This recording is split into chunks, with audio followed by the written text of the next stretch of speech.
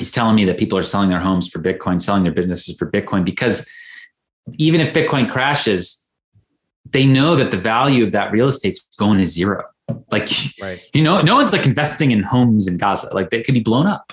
So he's like, look, worst case, it's the status quo, but best case, like, Bitcoin keeps doing what it's doing over time, and we're getting out of here. So this guy, like, the last thing he said to me basically was like, I'm saving up for my kids, and this is my ticket out of here. And I just think that the elites in the West are just so clueless about that. Like, that even in one of the most restrictive, repressive, dystopian places on earth, Gaza, people are using Bitcoin to escape. It's just remarkable.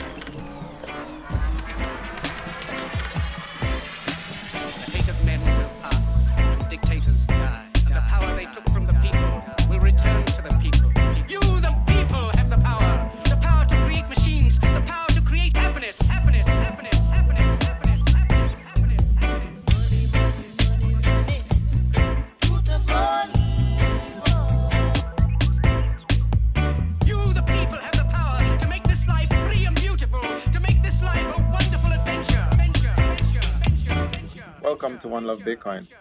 This is Dread, and today I got the chance to interview Alex Gladstein from the Human Rights Foundation. We talked about his article on Palestine, and honestly, it was another rude awakening. Due to some recent tragedies in my family, it's become sharply into my focus now that the two things we really don't get any more of is time and Bitcoin. And in Palestine, time is still consistently being stolen from people who live there through manipulation of the currency or regulation of imports. We speak to Alex about this article in depth, but you can also read it at bitcoinmagazine.com, or you can go to my boy Guy Swan's podcast, Bitcoin Audible, and hear the audio version of it. I hope this interview helps to spread knowledge and awareness about Palestine, because this story is a brutally clear example of what we're fighting for. Enjoy this one, people. One love.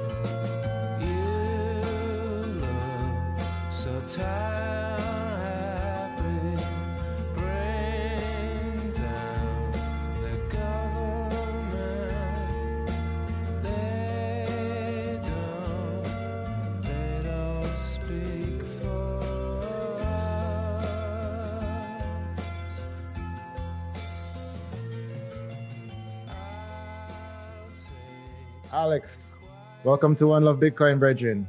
Greetings. Thanks for having me. Yeah, man. I've been waiting for this interview for a long time. You've always been one of the people that I have really followed and looked up to in terms of the different places that you've been able to not only learn from but spread information about. So I'm glad you're on the show. I'm hoping that you could, tell everyone that's listening in Jamaica and around the world, where did you came from? How did you come to become, the person that's highlighting all these facts about the worldwide issues that Bitcoin solves and not just the American ones? Sure. Well, again, pleasure to be here. Love what you all are doing.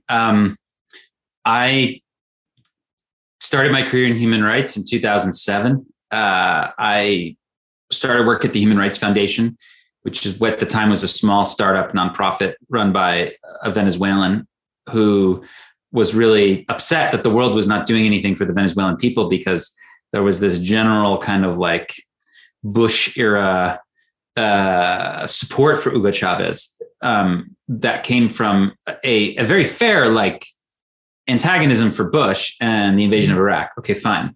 100% right there with you.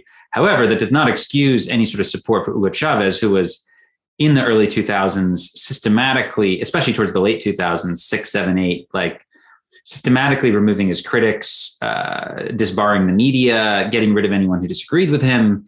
And, turning into one. Okay. He ended up being one at the end before he died, but like he eroded democracy systematically, and people were ideologically blind to that. So I joined an organization which was built to address issues like that.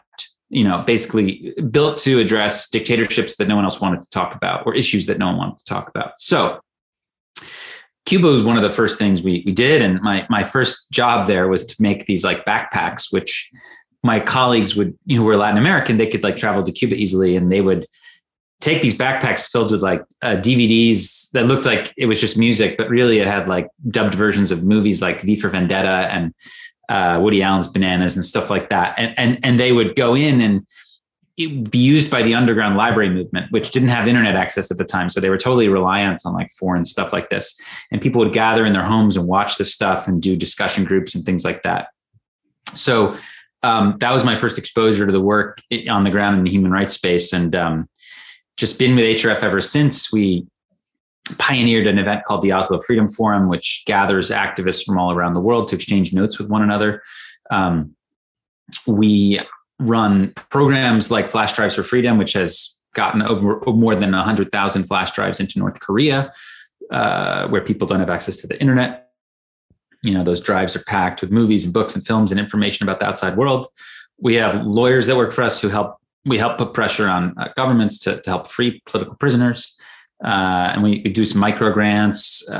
We do a lot of publicity campaigns to educate the public about why dictatorship is bad, why freedom is good. And then about 5 years ago, I got really into Bitcoin. Basically, we started accepting Bitcoin as an organization in 2014. And I had, it came onto my radar the year before, but I didn't really start to grasp it until early 2017. It's kind of when all the pieces came together for me. And we started doing Bitcoin programming that year. So like basically introducing the activist community that we are connected with to Bitcoiners. So now, and we've just been doing that in an aggressive way ever since, like building up. So now when you attend an Oslo Freedom Forum event, there's like a Bitcoin Academy track where you can learn about all the basics. Like why would you need it? How do you use it? Like, tell me how I can raise money with it. Like, what are some best practices, et cetera, et cetera. So now it's kind of like we're going to have that full scale service for the activist community. We think it's very important. We've done a lot of digital security work in the past. Starting in 2013, we started to provide robust security training for activists through partners, whether it be EFF or Citizen Lab or companies themselves that made these products, looking at why you would want to use something like Signal or a VPN, et cetera, et cetera. So Bitcoin's really just the next iteration of that. You have the struggle for communications privacy, and now you have the struggle for financial freedom. So that's part of the menu now that we offer. And I've just become fascinated with learning how people around the world are discovering Bitcoin and using it to fight back against oppression and to escape from unfair circumstances. And I've been doing a series of essays on this idea since April for Bitcoin Magazine, where I don't have any restrictions on me in terms of I can write as much as I want. So these essays tend to be very long.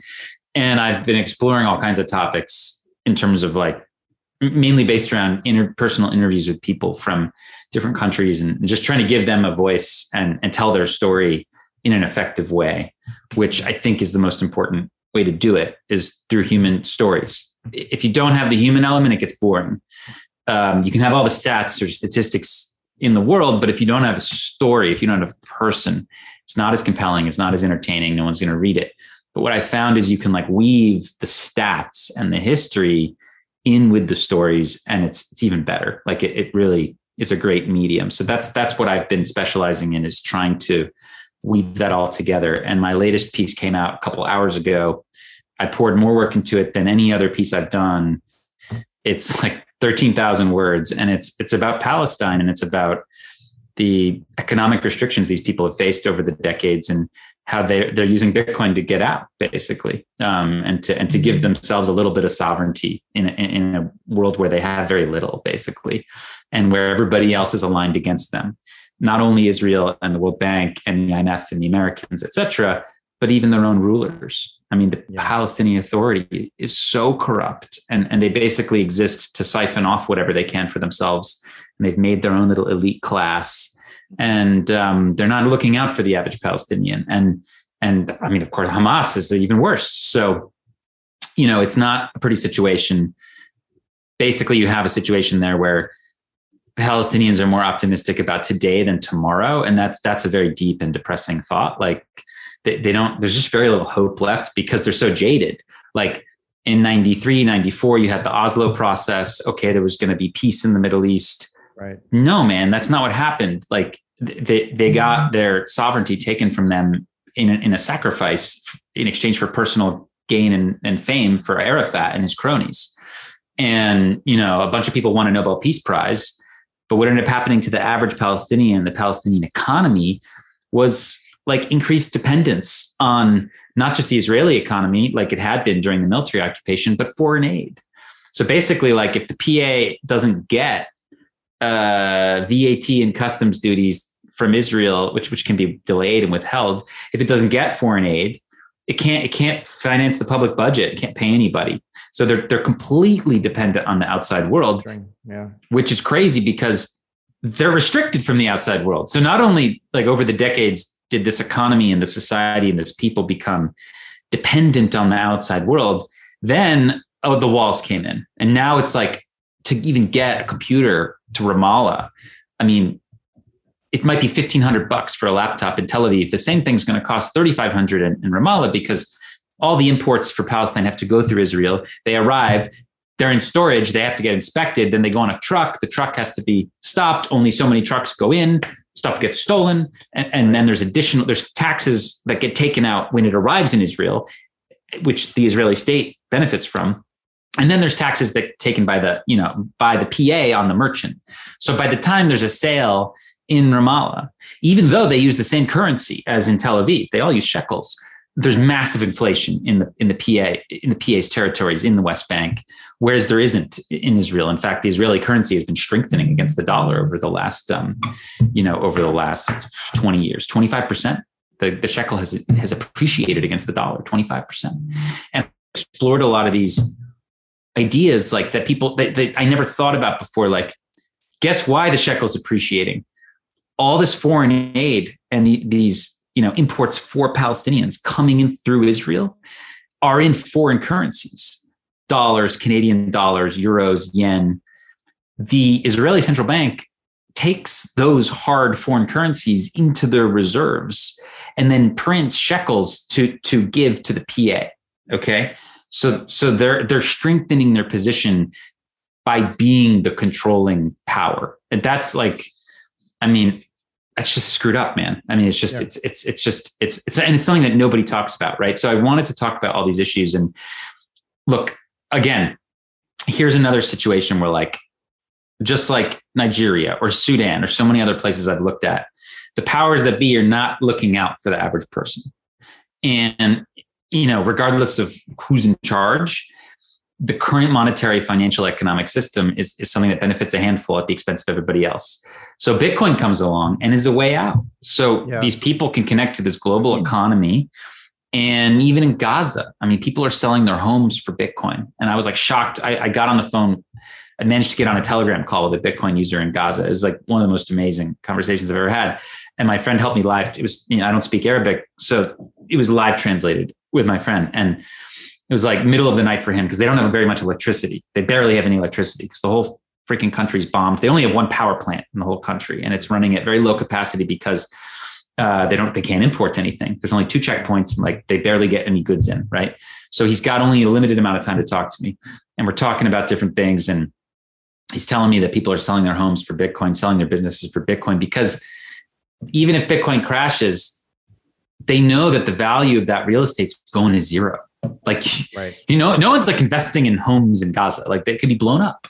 So he's like, look, worst case, it's the status quo, but best case, like, Bitcoin keeps doing what it's doing over time, and we're getting out of here. So this guy, like, the last thing he said to me basically was like, I'm saving up for my kids, and this is my ticket out of here. And I just think that the elites in the West are just so clueless about that. Like that, even in one of the most restrictive, repressive, dystopian places on earth, Gaza, people are using Bitcoin to escape. It's just remarkable. Wow. That is an amazing story. I mean, I can't wait to read it, but the fact that someone can escape capital controls with technology it still blows my mind. Because I know well how bad the IMF is and what they've done to places like Jamaica and many other Caribbean countries. And just, I wish that people that didn't have it as bad, that it didn't have to take something that apocalyptic for people to realize how that. Well, check this out. I interviewed another guy. He used to be a banker in the West Bank, and he quit because he thought that he was guilty and complicit in everybody feels guilty and complicit. Everybody I talked to in one way or another, if they were involved, because since 2007, they've been introducing a lot of credit into the Palestinian society, like a lot of ability to borrow. And yet nobody invests the money into businesses. They all buy like expensive weddings, real estate downtown that they can't afford, cars, things like that. So like this guy's saying, you might go to Ramallah and actually think it's like a pretty wealthy city in some areas because everything's flashy, but everything is bought with like insane leverage essentially.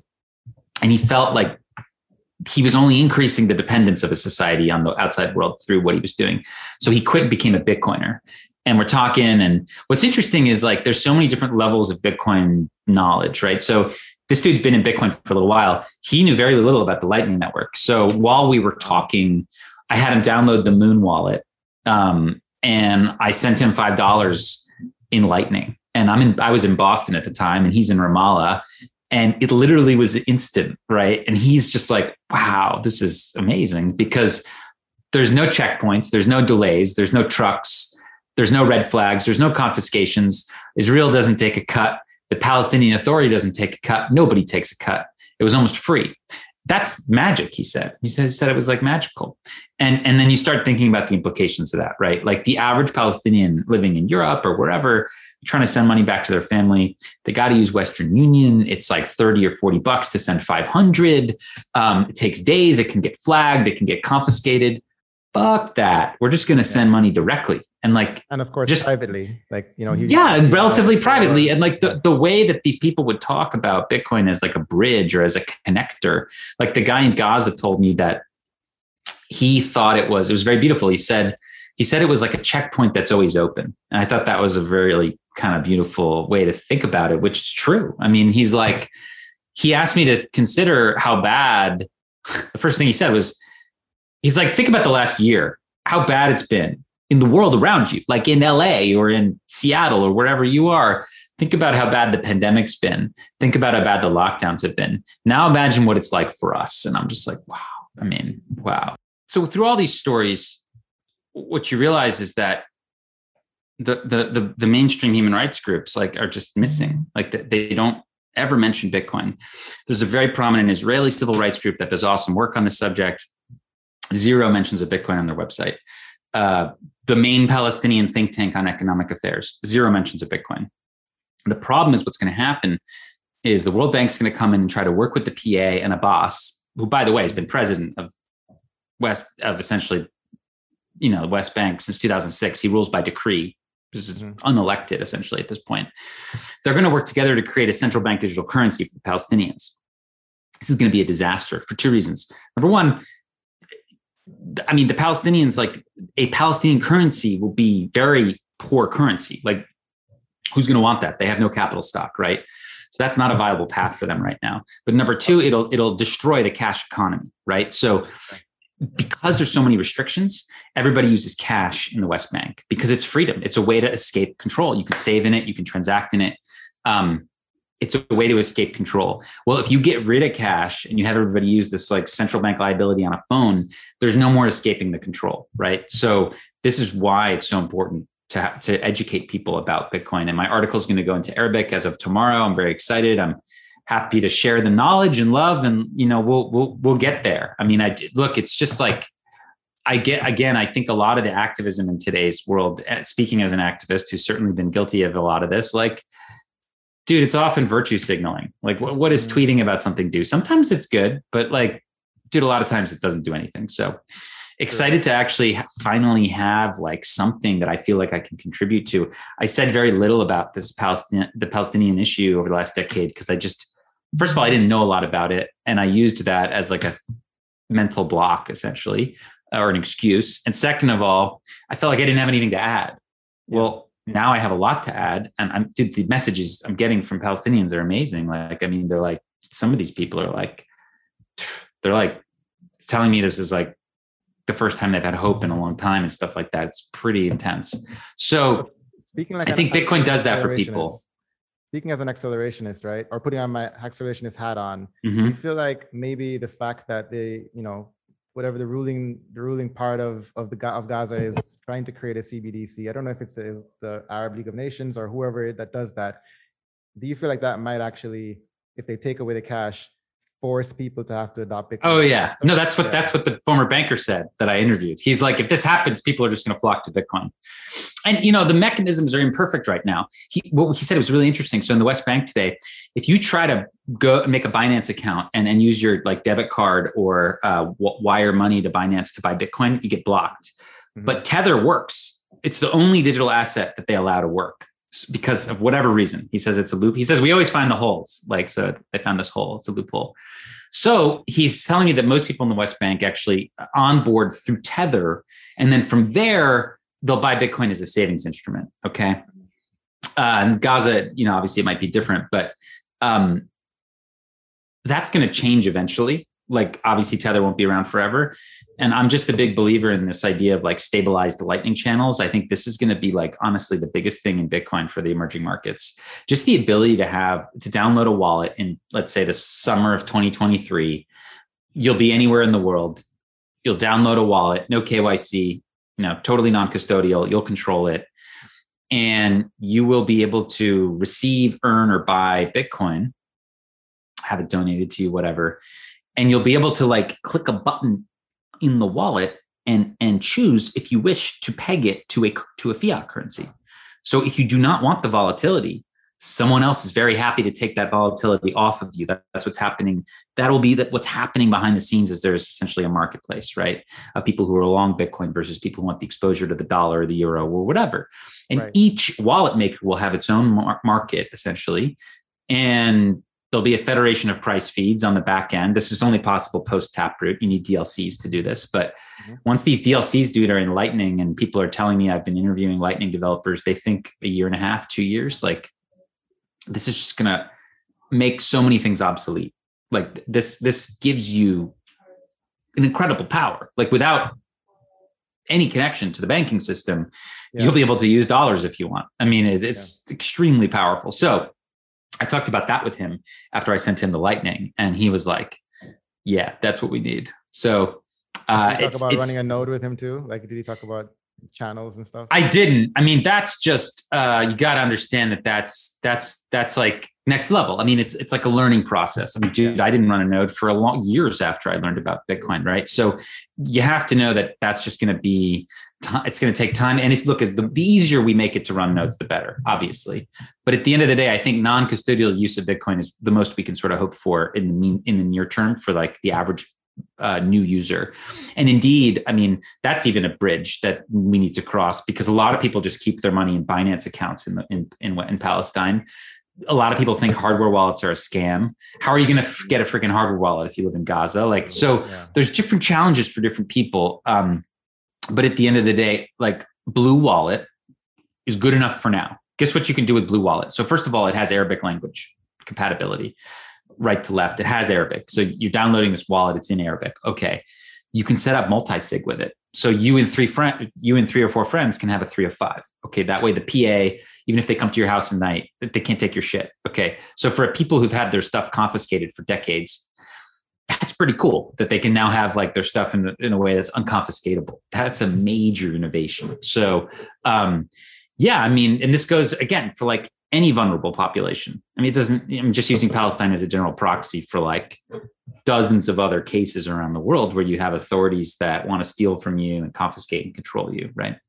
Yeah. It's happening everywhere. I mean, It's so random. I was just thinking about you talking about Yasser Arafat, and in one of Fode's videos, there's a park. There's a park, Palestine, I think, in the middle of San Salvador, and it was dedicated to Yasser Arafat because, like you said, like, you know, there's a rules-based system that we can follow at Bitcoin to make something better, but people don't always follow along. There's people that still actually revere him down there, and there's a whole political conflict around the park. But it's like any of these revolutionary leaders that went rotten. I mean, without discussing his PLO days, like there's tons of revolutionary leaders that became dictators or corrupt or whatever. I mean, look at freaking Fidel Castro. Look at Robert Mugabe. I mean, look at even some of the ones who got elected in the beginning, like Putin or Hugo Chavez or Erdogan in Turkey. Even Gaddafi seemed to start off really good, right?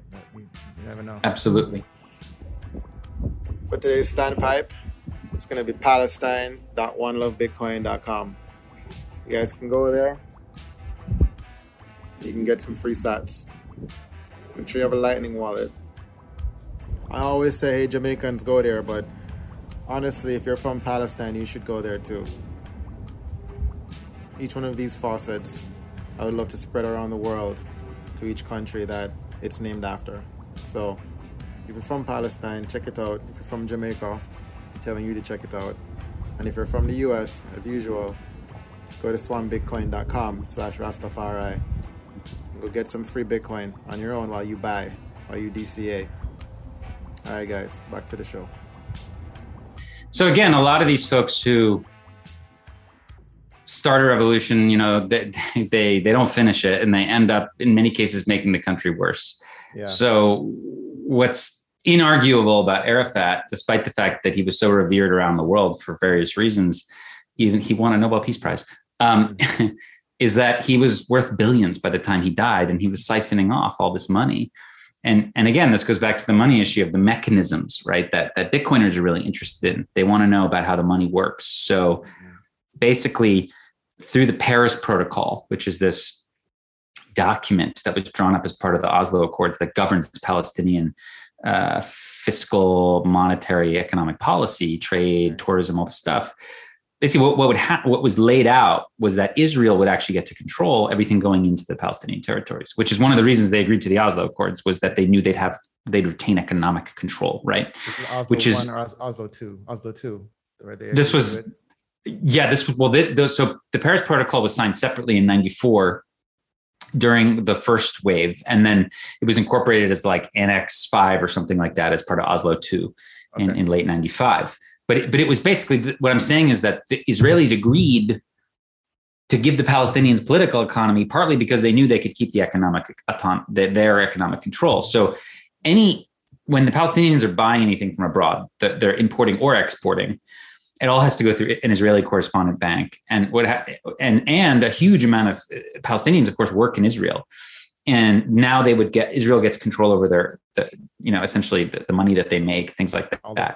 So what happens is, like, first of all, the Israelis basically take every month, once a month, they collect all of the VAT, customs duties, taxes, all these things, and then they clear it to the PA, like once a month. This is how it works mechanically. Like the Ministry of Finance in Israel does a wire to the PA in shekels, so they credit their account, right?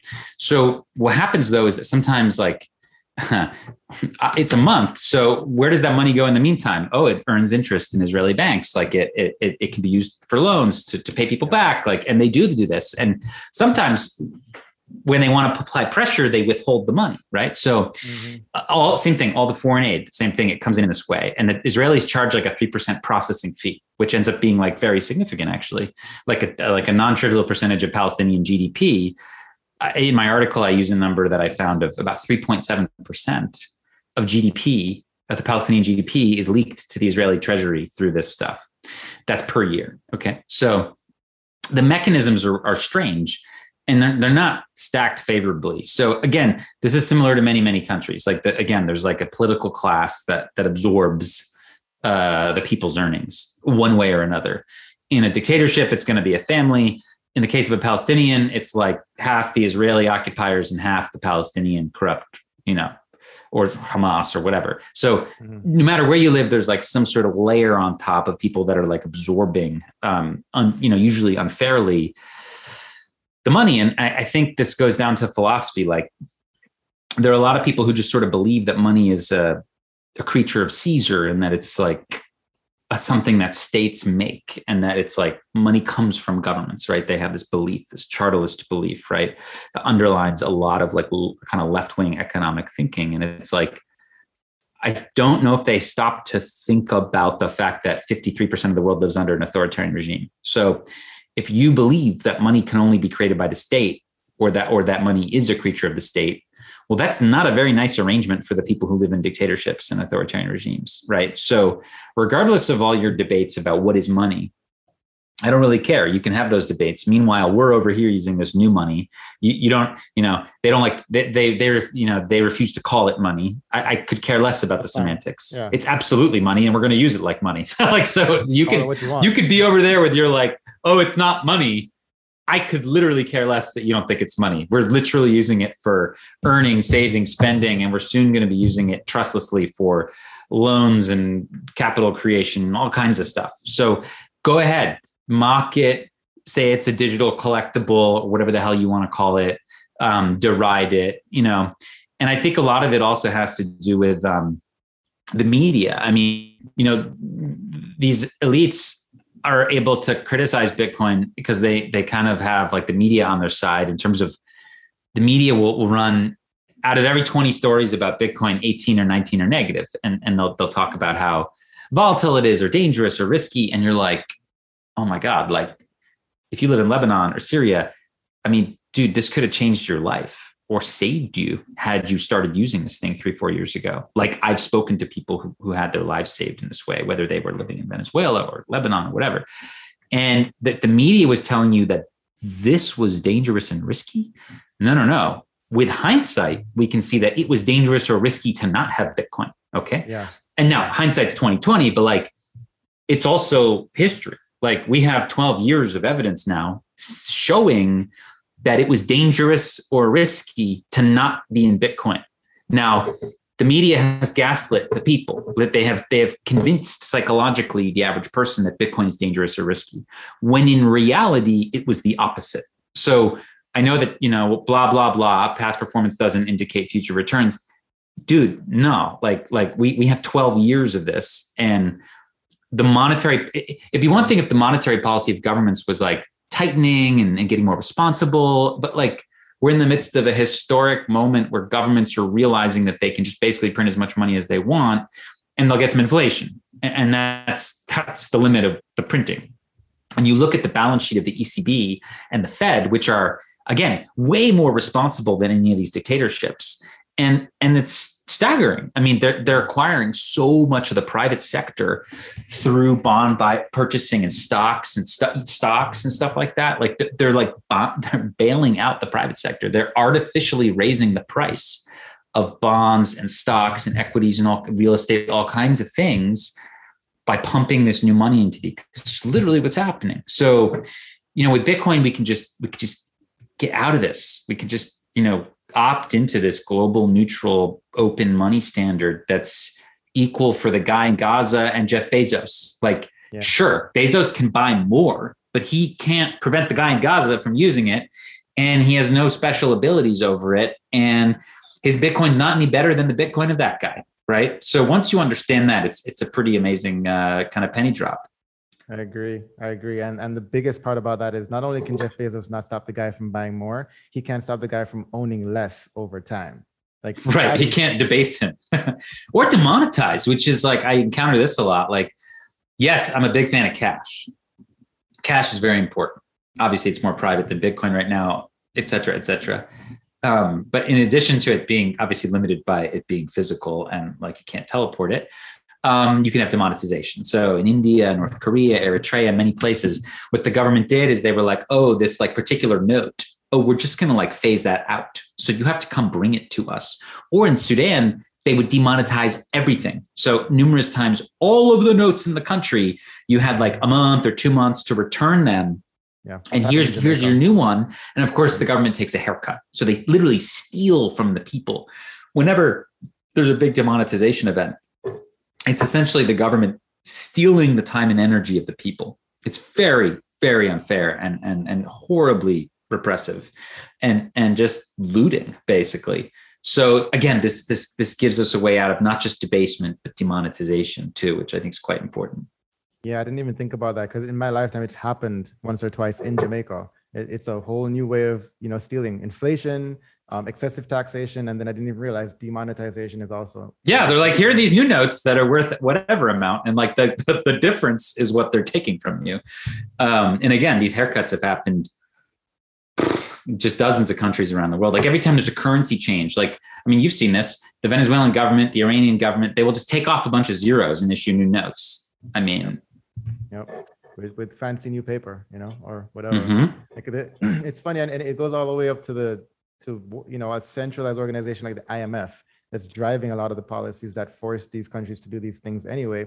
Not forced, because they're kind of in cahoots, but like, I mean, when you were talking about about Palestine basically not being able to produce for themselves, mm-hmm. because they were being undercut by all these outside forces. That's exactly what IMF did to Jamaica. Like they forced them into loans that had them to open up their borders and let people come and undercut them with, It was essentially slave labor from South America, and ended up all the farmers going out of business for cane, for bananas, for milk. Milk had to be thrown away. It was all the same reason, because of the money. Yes. So what's interesting now is that you get this geopolitical phenomenon where,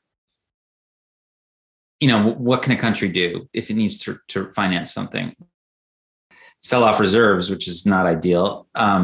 You could do debt financing, which is usually very expensive, or you could seek foreign aid, which of course results in what you're describing in terms of your country being kind of a slave to the World Bank or IMF, and they come and they impose structural reforms if you don't pay your loan back on time, et cetera, et cetera. Well, now there's a fifth way, right? You can sell volcano bonds or hydro bonds or solar bonds, or you'll be able to sell shares in unrealized renewable energy that your country has. And this wasn't possible before Bitcoin mining. So you're seeing it happen in El Salvador. Obviously, they're raising about 450 million in volcano bonds for this huge project they're building, which is going to have enormous returns for the country. Every single country in Latin America on the western coast of, or rather the eastern shore of the Pacific, has enormous amounts of untapped geothermal energy. Same in Central Africa. Kenya, I just learned the other day, is the world's fifth largest geothermal producer, right there on the Great African Rift Valley. So Tanzania, Kenya, Burundi, Rwanda, Eastern Congo, the Malawi, these countries have enormous amounts of geothermal. Yeah. Africa is incredibly rich in resources, but they haven't really been able to monetize them for various reasons. So now along comes Bitcoin mining, and I think a lot of these places will be able to basically raise the money from outside investors based on expected returns in the future of mining off those renewables. And this way, no IMF, no World Bank, no structural reforms. No, they're like treated as peers at the table with everybody else. And I think that's going to be really interesting. That is an exciting future I'm looking forward to. So I don't know what that holds for Jamaica, given that, for small island nations, there's, typically you have less, but certainly solar. I don't know. Again, like there's other stuff lurking. Obviously in the Caribbean, there's going to be quite a few countries, smaller countries that can do geothermal projects. So as probably has been a bane of their existence in the last couple hundred years, whenever a volcano would explode on one of these islands. Hey, you can now use that to your benefit. So we'll have to see. But certainly an interesting thing that as we've discussed, not just Bitcoin empowering individuals, but also empowering developing nations, in a world where they are unfairly treated, or rather they face like huge disadvantages versus great powers. Yeah, we're just much, much further away from the spigot, from where all it's being printed. So especially for a country like El Salvador that has dollarized out of necessity. They don't benefit from the extra money printing, Exactly. Well, I really hope that I get to continue reading your articles. The long form articles really get me immersed in them, like the stories that Every time I hear a story, I'm like, okay, I need to dig into this country more because I want to learn everything about it. And I'm looking forward to all the rest of them. And I'm looking forward to this Palestine one as well. I know it's a beast of a read, but I'm going to be digging into it right after this. I got 2 questions for you before we wrap it up. One, I always ask, what is your favorite song? Because I like to play like your type of music at the beginning of the episode. Ooh.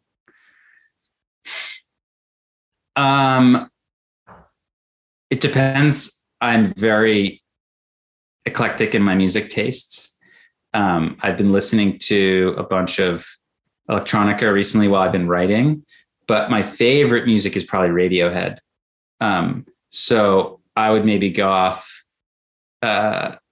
something from Kid A or from Hail to the Thief or In Rainbows.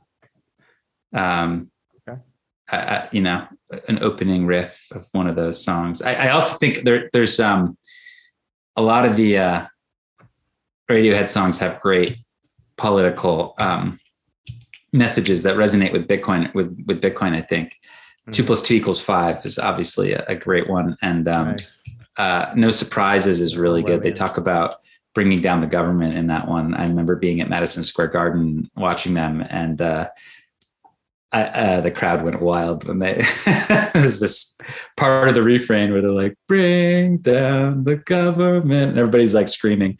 It's great. So I like that. Yeah. Okay. I might be using one of those. And then I guess this is more around, how it came to you, but did you have that whole 3Touch thing happen? Or was your exposure to Bitcoin kind of in 2017, you're like, all right, I need to dig into it? Or was it like a 2013, 14 moment you were like, that's just... No, I was like, I did one of these personality tests. I'm like 99% skeptical. So I'm like more skeptical than 99 out of 100 people in the room.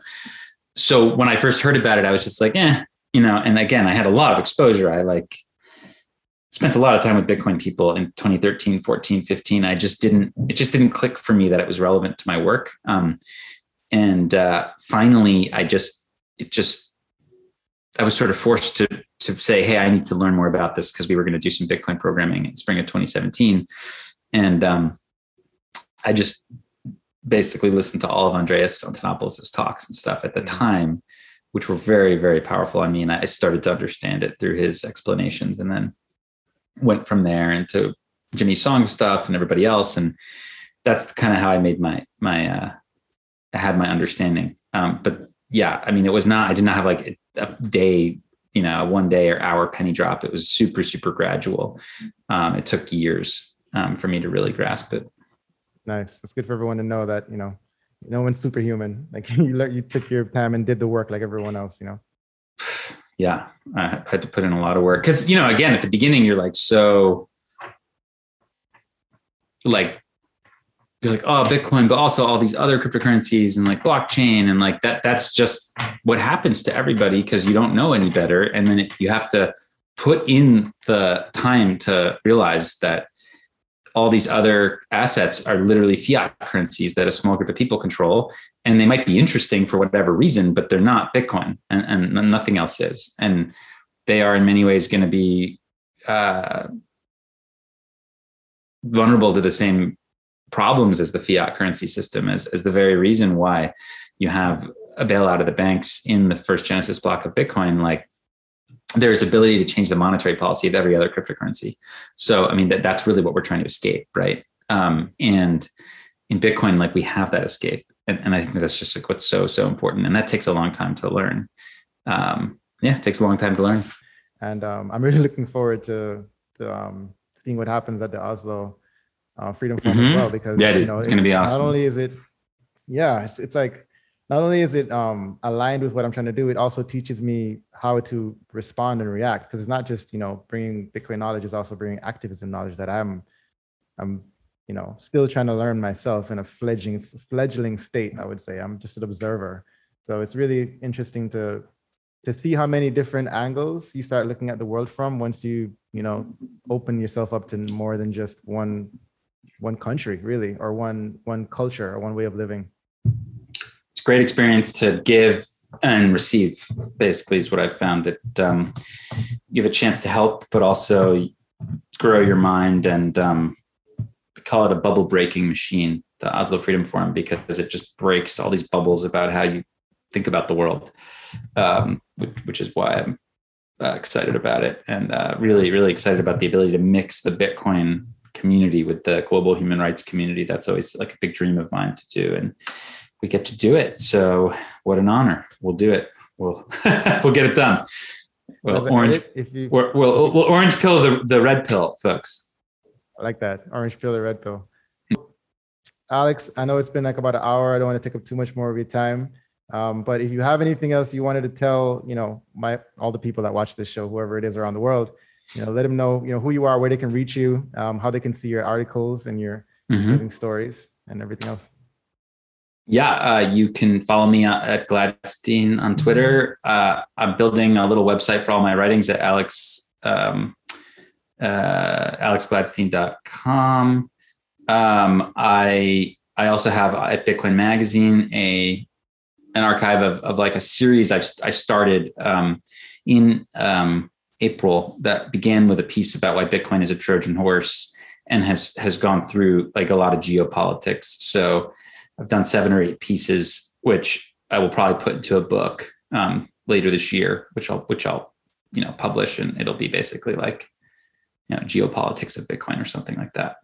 Nice. But each one of the stories I'm doing will be a chapter, basically. Okay. You should have like Audible by Guy Swan or something. Oh yeah, well, Guy is killing it. Every single one of my pieces you can listen to, which is super cool. And Guy is no doubt working through the Palestine one as we speak because it's really long. So I'm so grateful to him. But yeah, amazing guy. Cool, man. Well, thanks for all the time you've given us today. And one love, brother. I'll see you soon. Thank you.